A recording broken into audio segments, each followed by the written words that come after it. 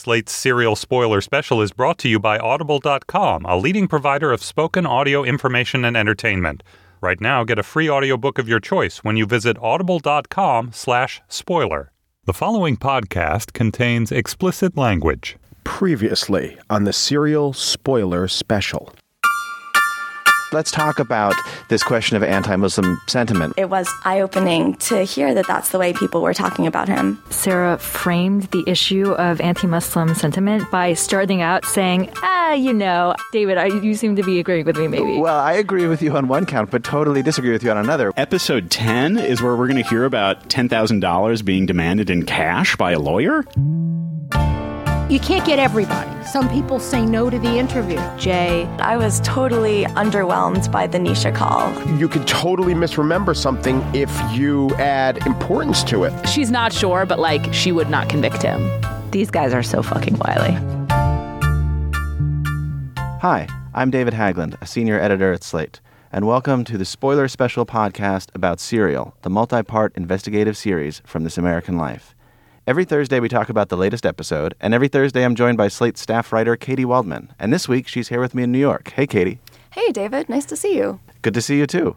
And our guest this week is Wesley Morris, Pulitzer Prize-winning film critic for Grantland and co-host of his own podcast, Do You Like Prince Movies? Good to have you, Wesley. Hi, y'all. What's going on? A lot, actually. That's how I would put it. But let's get into it. We're talking about episode 11 of Serial this week. It was called Rumors. Later, we're going to talk with one of the musicians who composes some of the music you hear on Serial. And before we even talk about this episode, I want to hear again how it was set up last week. Technically, Adnan is eligible for parole, but the chances of getting it are so slim for anyone with a life sentence for first-degree murder, but especially if you don't show remorse. Because, what if he's a psychopath, right? Next time on Serial. So that's how Sarah Koenig set up this week's episode. And she did, of course, get into this question of whether he's a psychopath or not. But to my mind, I'm breaking this up in my head into three different things that I hope we can talk about. The first of those three things is what other people told her about Adnan. We heard from a bunch of different people. Then we did talk, she spoke to an expert who has a lot of experience testing people who have been convicted of murder psychologically, and she talked about this question of psychopathy and whether Adnan has exhibited any signs of it and so on. And then third, we heard a lot more from Adnan himself and really got into his relationship to Sarah Koenig and to the show at this point. So I hope we can talk about all three of those things. First, I just want to say this, for me, was the most intense listening experience of the show so far. Really? Yeah. Was it not like that for you guys? I would say the Jay episode for me was the most intense one. Because there was a lot of expectation for what would come out of that. I think this was the most the last two, the Gutierrez, the lawyer episode, and then Cynthia Gutierrez and the Adnan episode today. The sequence where he explains, he sort of gets angry at her. Yeah, the letter, you mean, basically. The letter, but then the phone call where she presents him with this rumor about stealing from the mosque. Yeah. I don't know. I mean, in so many ways, what we've been listening to for the last 11 episodes or 11 weeks has been, or 10 weeks, I guess, is this guy's life, two lives, Haley's life and Adnan's life. And there's so much at stake for both what happened to her and what is going to happen to him. I have a great deal of empathy for his situation as an observed person of color. I have a great deal of sympathy for his human situation of being in a position that he swears he is innocent of, and then to have this woman digging around in your life with the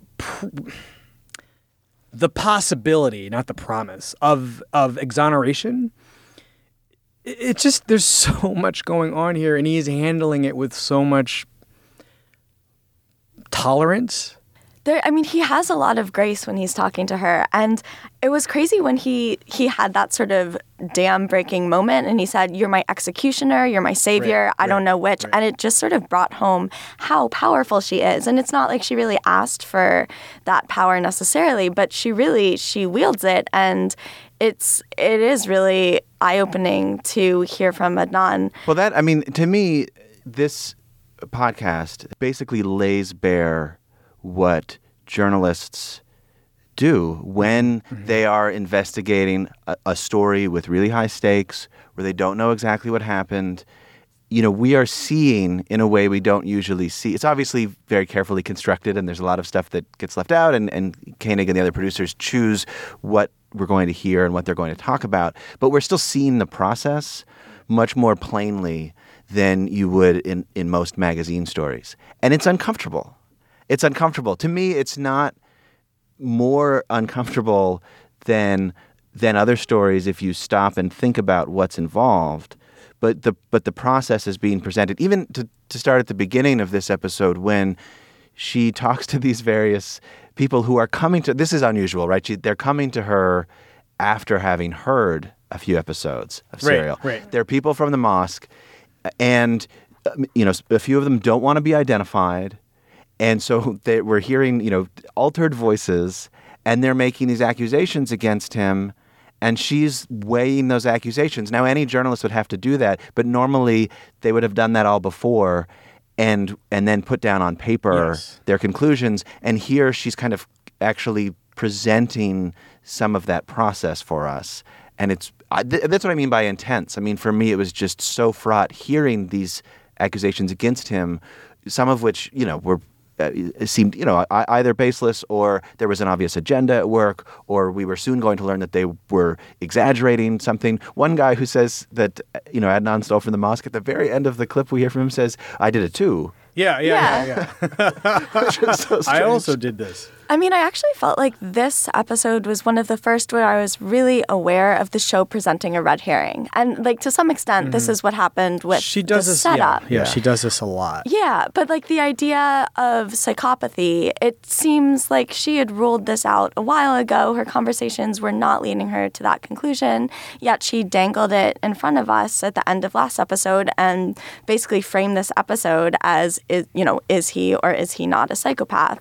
And it just sort of the genuineness and that power differential that you were talking about before, juxtaposed with my awareness of how contrived this psychopathy framing was, just was really disturbing. And it's not, I don't want to fault Sarah for that. I think it's a really interesting question, and it's something that was probably generated by a lot of the responses to Serial in real time, people saying. I disagree. I think this was always a question she was going to have to ask. I don't know. There's this American Life episode called The Psychopath Test, and Koenig was working at This American Life at the time, and everyone on staff took the psychopath test. They all clearly learned a fair amount about it. It's a really good episode. It is really good. I re-listened to it this week, and it's worth listening to. She did obviously know something about this subject before, but I took this as a sincere investigation into, okay, what can I know? What should I feel comfortable,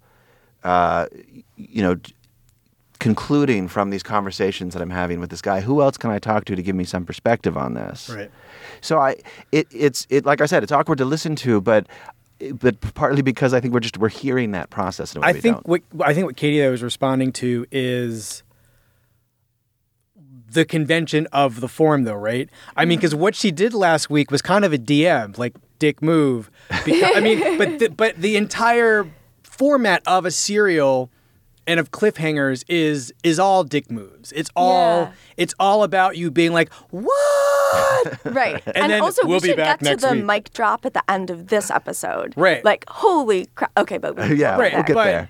I think that the framing, the psychopath framing, what I thought would happen, but I should know better because she actually is much more interested in the nuances of everything than those mic drops and the cliffhangers would imply that she would be in the next episode. Yeah. So what she's actually setting up in episode 10 is we're going to spend 2 hours talking about whether or not Anand is really just out of his mind and whether he could have done this but it really obviously, the Geraldo Rivera serial podcast would probably be all about that. Right.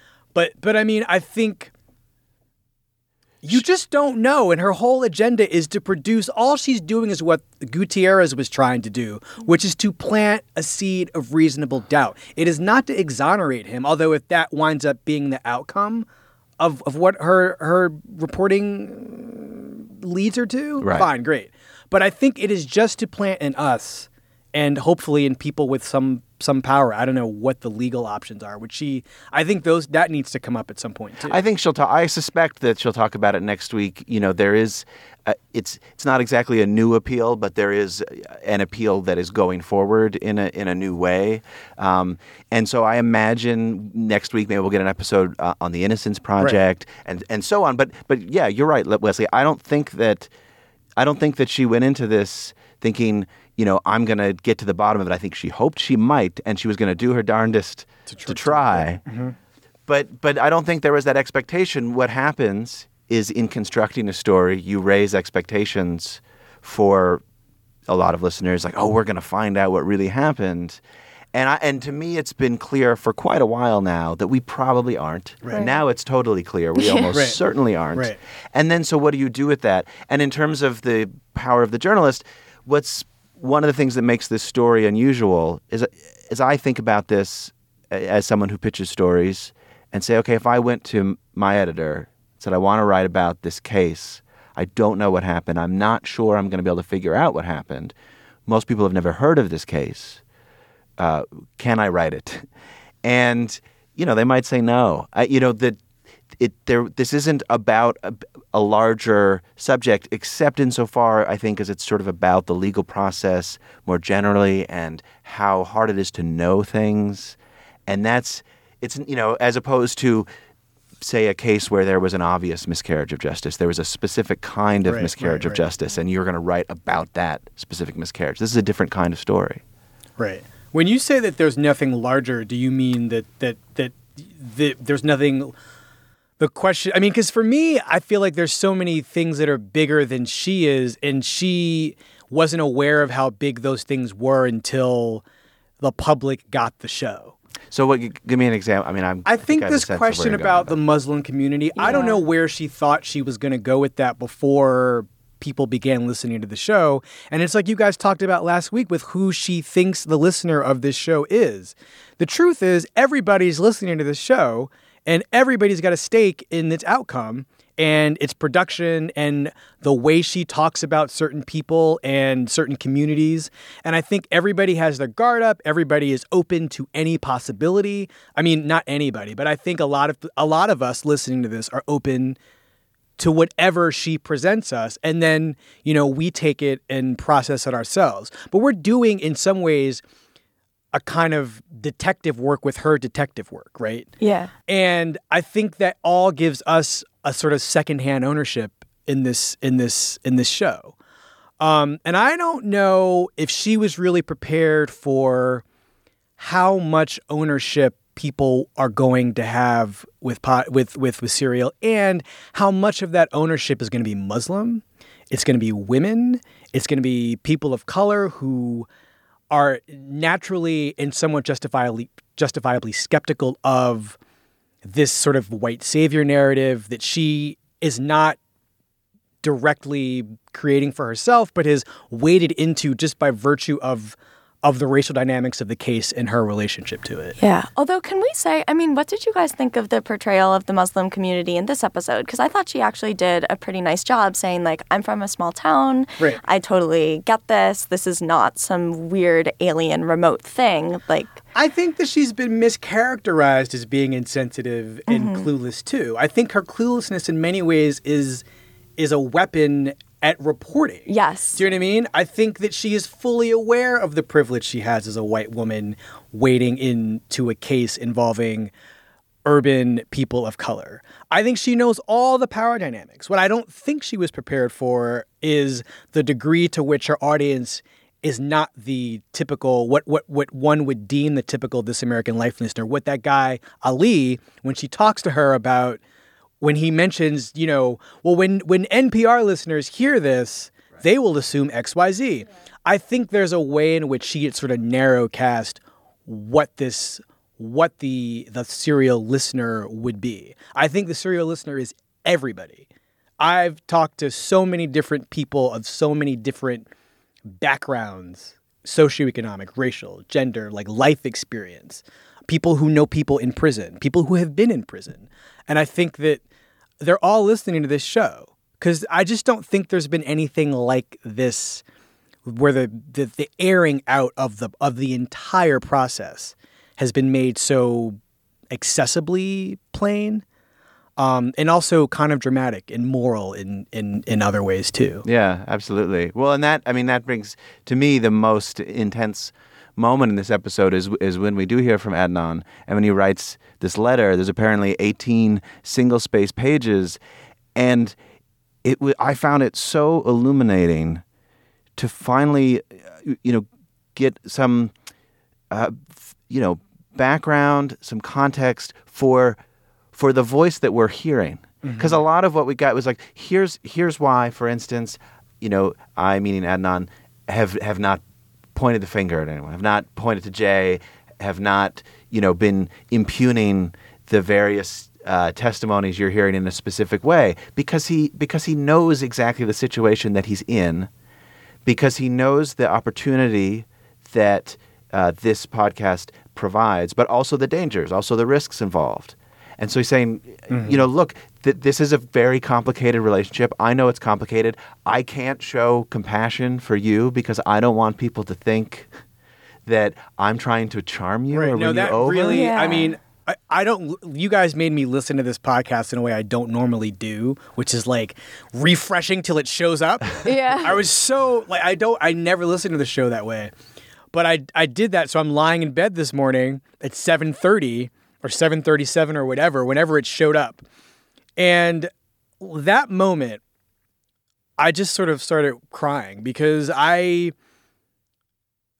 this is a person who, whether or not he did this, has exhibited nothing but, to Sarah, the most human, honest, candid aspect of himself that doesn't even seem like an aspect. It seems fully who he appears to be, which is why I think that raising this psychopathology question is important and ultimately inconclusive if what the expert she presents lays psychopathology out to be. We'll never know. He might not even know. He might know that he did it, but the way in which he can justify having done it if he indeed did do it is so far from his understanding of himself that it doesn't hold water to him. Yeah, and he's in this impossible predicament too, where no matter how authentic he seems, like whatever he projects, like the more genuine he seems, the more fuel that could potentially be to an argument that he is intensely duplicitous and manipulative and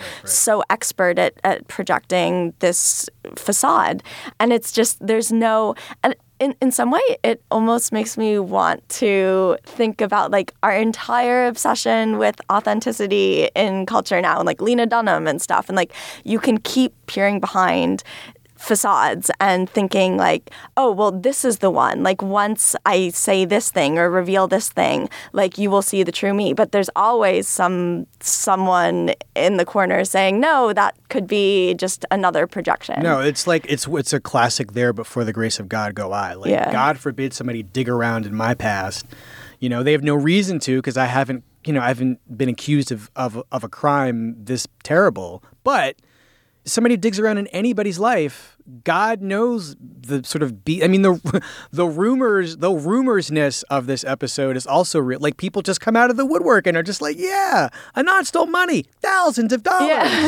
Yeah. He stole my sweatpants. Clearly, this is some sort of non-exculpatory evidence. It actually is incriminating. Right. So, as I said at the top of the show, we're going to talk with Mark Phillips, who composes music for Serial. And we're also going to give you some recommendations for things to watch and read after the first season of Serial ends next week. But first, I want to tell you that this week's Serial Spoiler Special is brought to you by Audible.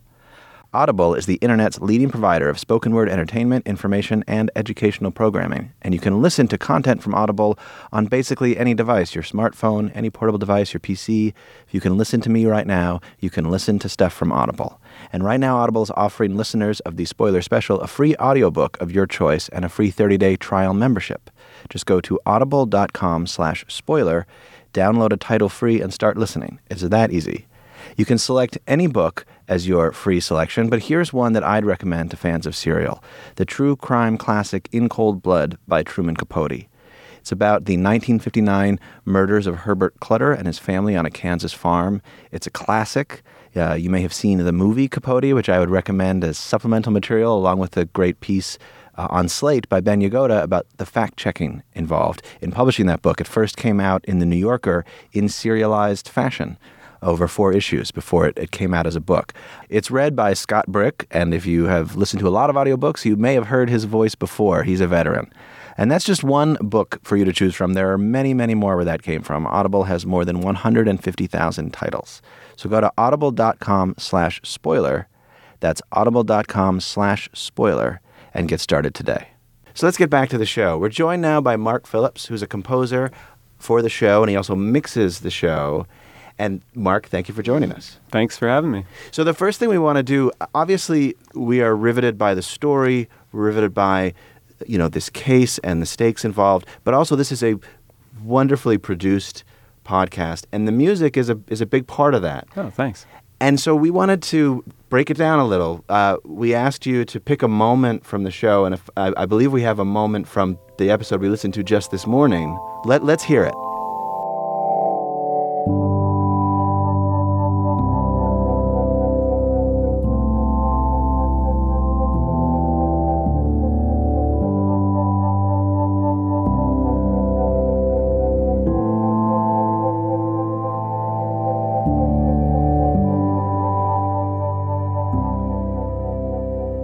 So that was lovely, just the music by itself. And before I ask you, Mark, about it, I'm just curious from Katie and Wesley whether it recalled for you the moment in the episode that it was used.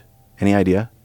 Nope. It sounded like emotional processing music, like tender, reflective. I feel feelings now, but I can't say exactly in the episode where it came in. It sounded transitional, like maybe after one of Adnan's calls. Well, okay. First of all, these are compliments because if you remember the music, then that means I didn't do my job and you were paying attention to the music and not the story. So like the whole thing with the score is like when people are like, "Oh, you guys don't use that much music." Like that's a compliment. So thank you. Yeah, that was the last cue. So that was the section where Sarah was talking about the letter that Adnan wrote. He writes in his letter that it's crazy-making. Quote, "I'm always overthinking, analyzing what I say, how it sounds, and the fact that people always think I'm lying. All this thinking, it's to protect myself from being hurt. Not from being accused of Hayes' murder, but for being accused of being manipulative or lying. And I know it's crazy. I know I'm paranoid, but I can never shake it. Because no matter what I do or how careful I am, it always comes back." And it was really a tough one because it's sort of the climax of the episode. I thought it was like a really just fascinating idea. He can't be how he wants to be. And it's like a really complex emotion. And we tried a lot of different things. I wrote another piece that wasn't working because it felt too sad. We tried a lot of things. We were thinking about doing no music for a while. And we came up with this at I think 9 o'clock, 10 o'clock last. So it was like a last minute. Last night, you were about to say. Yeah. And Julie Snyder, the executive producer. I mean, she's like, a genius of editing and just production and storytelling. So, I'm like sending stuff to her. I'm like, does that work? And she's like, not quite. And she's always just super spot on. And it's really just about like translating her, what she's saying into like a cue and doing that. So if the process ended, well, you finally found the music that was right for that moment at about 10 o'clock last night. When did that process start? When did you know, okay, this is a conversation that listeners are going to hear and I need to score it? I mean, when are you first getting Well, okay. They send me the episode at some point on Tuesday, and we post it late Wednesday night. So they send the acts and tracks. So it's Sarah's like a rough assemblage of her narration and all the tape, all the archival tape.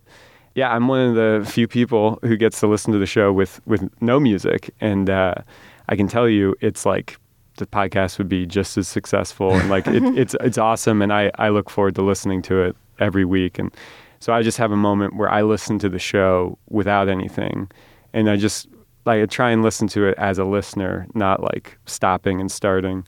So yeah, then I go through and come up with pieces, mix the show, send it to Julie, and then the revision process starts. And it's obviously needs to happen quickly because there's only a day to turn it around. But right. But like I said, it's already starting. I mean, the storytelling and the writing are so amazing that it doesn't. You could score it with stock, like whatever. It would be amazing. I appreciate your modesty, although certainly it seems like the kind of thing one could screw up. I mean, we've all seen movies and television shows where, I think of Forrest Gump, for instance, had many other problems, but there are scores that just clash with you. And like you said, it's interesting you say that you don't want us to think too consciously about the score because then, it's distracting us from the story rather than serving it, which is, itself a very kind of, it seems like a very modest or humble approach to the work. Yeah. Well, I mean, it's also the other like major challenge I think is because the story is there's so much ambivalence in it. Like if I write a piece of music that is too sad or too happy or whatever, it's kind of directing the listeners to think this person is lying or this person is wrongly accused. And so, yeah, the other major struggle, not just to take a backseat role and let the story be the story, but also to not put emotional content into how people perceive it and sort of guide them in one way or the other. And it's really hard because, music it's like no matter what you do, it's like if it's slow, then it becomes sad. And, if it's fast, then it becomes, tension. And so like it's really hard to do that. And, that's what I'm always struggling to do is not guide the listener in how they should be feeling. Is the theme music yours as well? No, the theme music's by Nick Thorburn. Okay. Yeah. Well, we heard one piece on its own, but why don't you talk us through another piece of music that you've written for the show? Okay. There's one that, just to have a name, I call Janitor.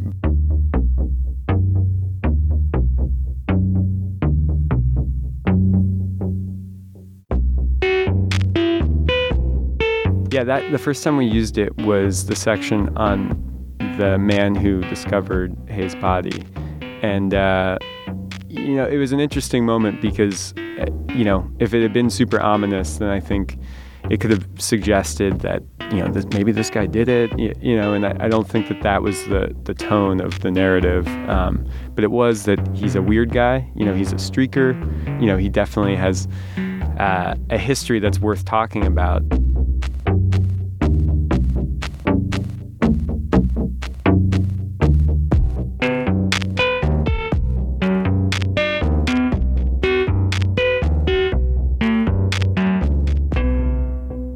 So yeah, this piece, for me, it has like a little bit of goofiness to it, but it's not silly at the same time. And, so I don't know, I was trying to balance between having a little bit of like goofiness and, not being too ominous at the same time. And we used it for this week's episode.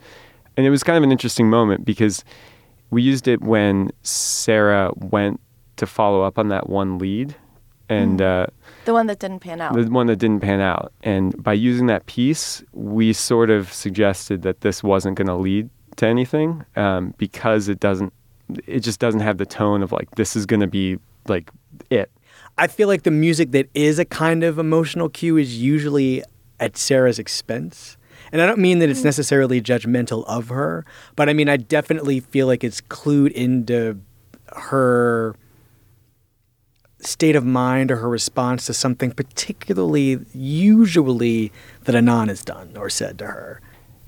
Sarah, to me, is sort of the emotional center of the story. Like she keeps going back and forth. The more she learns, the more unsure she becomes. So that's what I really try and focus on, is sort of things that no matter what your take is, you can sort of know how people are going to feel about it. And there have been, there was a section a couple weeks ago, and, I think we're all pretty, it's a very tragic, sad thing. And so like music that underscores that is obviously acceptable. And there have been moments where Adnan, whether he did it or not, is still a human being. And there have been moments when he talks about his parents, or I think it's okay to have a little bit of connection to his emotion with the music, because even if he did or didn't, it's still what he's talking about.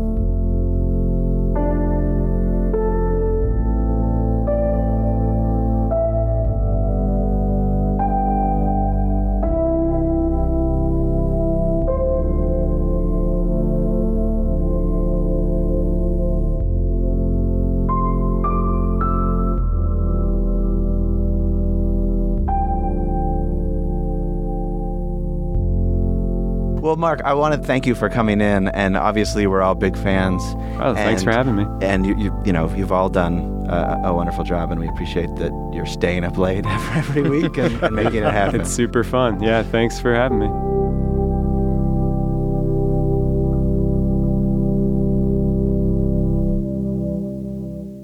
All right, so last week we asked you, the listeners, to write to us at podcast@slate.com and tell us things that you would recommend that people listen to or watch or read when Serial's over, which, as we now know, that'll come next week. And we got so many interesting suggestions, everything from 12 Angry Men to The Thin Blue Line, the Errol Morris documentary, to something I'd never heard of called The First 48, which is an A&E TV show in which, according to a listener named Josh, follows homicide detectives on the beat solving, or sometimes not, cases he says not bad for reality TV. Also, the podcast Criminal, another podcast called Stuff You Should Know, which has covered everything from how police interrogation works to how the Innocence Project works, what makes a serial killer. I like. You like that one, yes. Leslie? One that came from a lot of people was Murder on a Sunday Morning. This is a documentary. It's actually by the same director who made The Staircase, which we've mentioned because the producers of Serial have themselves brought that up as an example of something somewhat similar to what they do. Here's what a listener named Joe said about Murder on a Sunday Morning. Anybody who is even slightly interested in Serial absolutely has to watch Jean-Xavier Lestrade's masterful documentary. I apologize if I butchered that name. Murder on a Sunday Morning is about the Brenton Butler murder trial, which won the Academy Award for Best Documentary. It's a fascinating film, but worth watching just for Pat McGinnis, who seems to be the polar opposite of Gutierrez, i.e., unbelievably competent, smooth, and as charismatic as any film star in the world. So that's Murder on a Sunday Morning. It's really good. It's good. You've seen that one? It's incredible. And even though he has dissed Cynthia Gutierrez, it is a stark contrast between in style. Well, so Leslie, I asked you this morning at the last minute to come up with something yourself that you would suggest. So what do you have in mind? Well, I thought about a lot of different things that aren't necessarily in the same vein. I think A Cry in the Dark, if you've never seen that before, is a really wonderful. I'm more interested in these cases, not about whether or not the person did or didn't do it, but the state of mind of the accused, right? And so Lindy Chamberlain, who, by the way, there's a great postscript that you can look up at some point after you've familiarized yourself with the case. She's the classic Dingo ate my baby woman. That movie is a really fascinating profile with Meryl Streep starring as Lindy Chamberlain of a woman who. It's just the question of how a person ought to comport herself when accused of a heinous crime. In this case, possibly being the murderer of her child. But the movie that most people, I don't think very many people have ever seen, is a film called Cropsey, which is a documentary from 2010 about an urban legend. It's the best movie ever made about Staten Island, for one thing. I think it's at least in the top 3, and it's about a series of murders of mentally ill children unsolved murders by an alleged boogeyman. And so there was a myth of the Cropsey who would come to terrorize children if they were bad. And then children would disappear. And the film is just, I mean, it's a horror film. I mean, it's sort of it's presented as a horror film. And it chills you. It really is scary. And ironically enough, features footage of Geraldo Rivera, like, doing his thing. Right. Like, at peak Geraldo-ness, too. Because this is a case that happened in the 1970s, I believe, or the 1980s. I should look that up. But it's great if nobody's seen it. It's like Nightmare on Elm Street, Errol Morris, your kind of worst daydream. That sounds amazing. I've never heard of it. Yeah, it's underrated, very little seen, and extremely effective. So what about you, Katie? Was there a suggestion on here that jumped out to you? Yeah, so I actually had not read or consumed or watched a lot of these suggestions, and one that people kept bringing up was the Paradise Lost film trilogy. And so I just wanted to read what listener Isabel wrote into us. She said, these 3 documentaries chronicle the gruesome murder of 3 young boys in Memphis, Arkansas, and the subsequent trial and conviction of 3 teenage boys, the West Memphis 3, for the murders. Since the completion of the last documentary, the 3 men have been released from prison and exonerated, although not legally. I would especially recommend this to serial fans, because now it is quite clear that these men were innocent and totally railroaded, but at the time these documentaries were made, it was less clear. It's very interesting to go back and see which pieces of evidence seemed so incriminating at the time. In particular, this was a similar case of limited evidence, so a lot hinged on the behavior of the accused and how they were perceived by their community. The powerful effects of prejudice, anger, and a mob mentality clearly prevented people from viewing the evidence clearly and dispassionately. So, I mean, there are places of overlap there with serial, maybe not necessarily, but it does seem like a pretty interesting counterpoint. Yeah, I too. I mean, I've heard about those. I've heard of them. I've heard a lot of praise for them, but I have never actually sat down and watched them. Wesley, have you seen I've those? seen all 3, and very complicated feelings about all of them. But I mean, as a movie watching saga, it is very gripping. The 3rd one is very good. I mean, we don't have time to get into the nuances of like what some of the problems are with it, with the project. But I mean, I think for these purposes, it is really worth the investment if you have the time. I'd recommend them. Yeah. Well, those certainly sound worth watching. Katie, what was something that you had read or watched that you wanted to recommend to people? Well, this is kind of curious. So I was looking over the reader email, and I kept seeing Paradise Lost appear, and I wondered, why is everyone recommending that we read Paradise Lost? And then it occurred to me that it would actually be a really good supplemental text to this podcast, because it's about, justifying the ways of God to man, and in a sense about like the divine criminal justice system and like the logistical and theological and conceptual problems of all that, which sort of took me down a rabbit hole. And I thought, okay, so Paradise Lost, like that sort of makes sense if you're into serial. It's a good poem. But what you should really read is Dante's Inferno, because that is going to take you, that is going to have this sort of wide-eyed narrator who is touring through horrors and hell and sort of going through and kind of reassigning humanity to these various figures in various torments. And like the way that humanity and compassion is doled out is kind of problematic. Like some of the sinners, Dante is incredibly sympathetic. Other ones, he's like, yeah, screw you in the fiery pit. There's sort of the hovering question of whether this is going to be a redemption story, whether it all amounts to this sort of arc of divine justice. And so now I'm just thinking I really want to go back and read The Inferno in the context of serial. So that's my geeky recommendation. That's not geeky at all. That's amazing. I support that. Absolutely. So one thing I was going to recommend, which I don't think any listeners sent to us, is a book by Janet Malcolm called The Journalist and the Murderer. Of course, yeah. That's... And I was going to bring it up even before listening to episode 11, Rumors, but it was in my mind throughout this one in particular. It starts with this famous opening line, which I should have called up beforehand, but I will try to paraphrase it.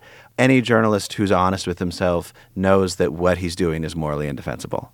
That's the basic thrust of the first line. And it's about the Jeffrey MacDonald case, Jeffrey MacDonald was convicted of murdering his family, and a writer named Joe McGinnis got access to MacDonald and to his defense team and wrote a book, Fatal Vision. And the whole time, according to MacDonald, MacDonald says he was basically led to believe that McGinnis was on his side, that he was sympathetic, that he thought he was innocent. And then the book comes out and just portrays him as a killer. And, it's clear that McGinnis, completely believes that he did it. And so he then sues McGinnis, and there's a trial. And so what Malcolm is writing about is the trial and about these questions it raises about the relationship of a journalist to her subject. And rather than say simply, oh, well, McGinnis totally botched this particular case, he was not honest with MacDonald or what have you, she says, no, this raises serious fundamental questions about any journalist's relationship to a subject and what that relationship is. And we heard that today when Adnan said, I can't show you compassion, and we don't relate to each other in a normal human way. So I highly recommend it. You can read that in one day. Yeah, short. I mean, not even because it's short, but because you can't stop reading it. She's Janet Malcolm. She's the best. Yeah, she's amazing. And we got so many other suggestions. So I'm going to write up a post for Slate. It'll go up on the website with a bunch more. So I urge you to check that out. And for next week, I would love to hear from listeners about what they're expecting from season 2 of Serial. We know that there will be a second season. Sarah Koenig said on today's podcast, she said, thanks for donating all this money to raise enough so we can do another season. What kind of story would you like to hear? Are there specific stories you think they should look into? Should they do something totally different? Should they do something exactly the same? Email us at podcasts@slate.com. We'd love to hear from you. In the meantime, we only have one episode left. I want to thank, as always, my co-host, Katie Waldman. It's great to see you here in New York. Yeah, this was fun. Thanks. And thank you, Wesley Morris, so much for coming in. My pleasure. Our producer is Joel Meyer. The executive producer of all Slate podcasts is Andy Bowers. For Katie Waldman and Wesley Morris, I'm David Haglund. I'll talk to you next week.